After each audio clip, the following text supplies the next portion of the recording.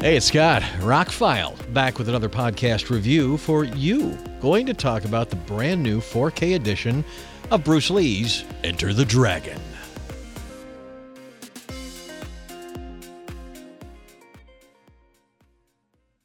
I don't feel this is the greatest martial arts movie of all time in any way, shape, or form, but it is the best Bruce Lee movie. Hollywood budget, Hollywood director, Hollywood stars. It was the only chance he got at superstardom and died right before its release. The history of Enter the Dragon, I think I may have even done a podcast in the past. I've owned 5 different copies in the modern age. I had it on DVD. I had the original Blu-ray. I had the Blu-ray special edition with all the extras, which was actually very cool. Then the Criterion Collection put out all 5 of Bruce Lee's movies a couple years ago, and I have that. And really, the only reason to get this is if you want better picture and sound. If you are not set up for 4K, if you're not set up for Dolby Atmos, not set up for Dolby Vision HDR or any kind of HDR, then your mileage on this will vary because it really won't look any different to you than just an up-converted kind of Blu-ray.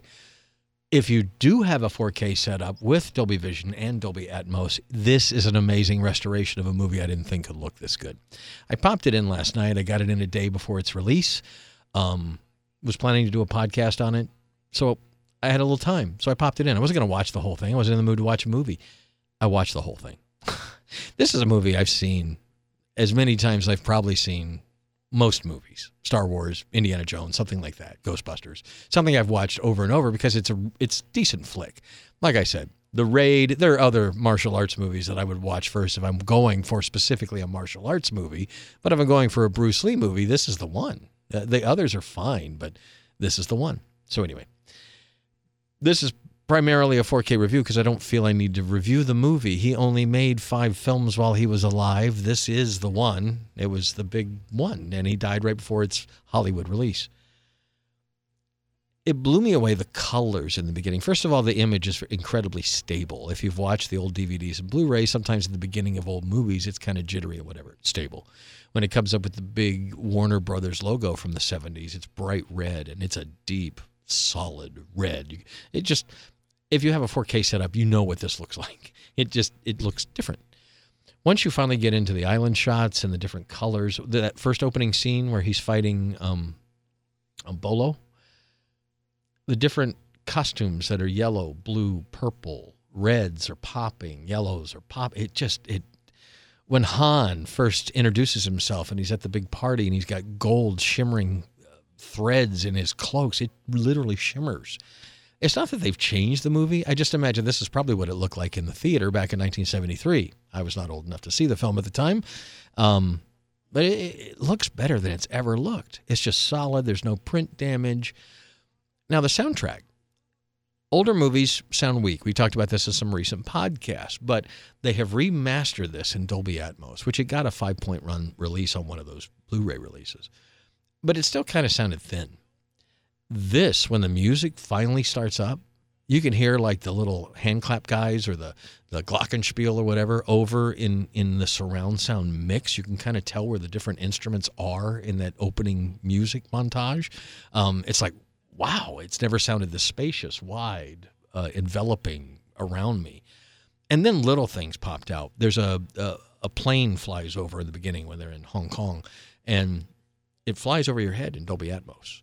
The scene where Han takes the apples and he throws them up in the air and his female henchmen, throw darts into them. Well, it usually happens off camera. It happens above where the camera is filming. But now in Atmos, you hear those hit above your head. I got to say, that's why I kept watching the movie. I was noticing things, colors, scenes, sound effects, and other things that I had never in all my times of watching this movie. What more can I say about that? If it's one of your favorite movies and a 4K restoration reveals more things in there that you never saw before, to me, that's a holy grail. That's a wonderful experience. So this was a movie I was on the fence about getting. I probably would not have upgraded the 4K if they didn't come out with a steelbook, to be perfectly honest with you. If it had just been the 4K, I would have waited for reviews and went, I got the Criterion Collection up, converted. It looks about the same. But it doesn't. It really... Warner Brothers, for its 100th anniversary, has knocked a few out of the park this year. And this is one of those restorations that's up there. I mean, I hate to, It's up there with 2001: A Space Odyssey. You don't think this rough-looking 70s martial arts film could look this good. Really does. Skin tones are great. The bruising makeup and stuff. The blood is very vivid. The red versus the black. Again, if you have the setup, check out the opening scene when Bruce is done with the fight and he's about to do that big jump. They do a close-up on him. He's wearing nothing but like a little bikini, and it's black. And it's so deep black, it's like black. I mean, it never looked like it was kind of gray and kind of grainy in the past. It is a solid, like, dark black. The colors, the contrast, everything about it. This looks like a much newer, more well-kept after movie. And it's a classic. Again, it's 1973. Some of the performances, some of the sound effects, there's a lot of boards hitting board kind of sounds. Didn't sound like actual fists hitting things, but again, that's part of the charm of the film. As a Bruce Lee film, it's really good. And this 4K edition, hands down, one of the best restorations of the year. Yeah, it'll be on a top 10 list. And I love the movie. It was actually quite entertaining to watch it from start to finish. I haven't watched it in several years. So anyway, yeah, I did do a podcast review of it when I watched them all in the Criterion Collection set.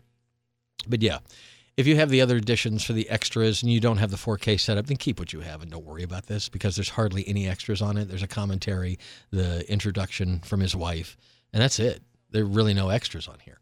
So if you have that special edition or the Criterion Collection, you have all of the extras.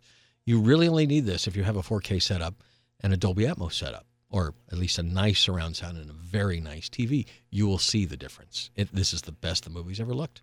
Can't say anything more than that. It's best. It looked and sounded.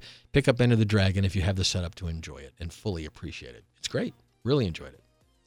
So, sorry, it's kind of a short podcast. There's not much to say about the film. It's a classic. It's one of the only Bruce Lee films he ever made. He still got that magnetic personality in the scenes, and now you can see and hear him like you've never seen and heard him before. Enter the Dragon, available on 4K now. Go pick it up if you're a fan and you have the setup. Scott, I'm ROCKFILE. This was a podcast. Thank you for listening to it.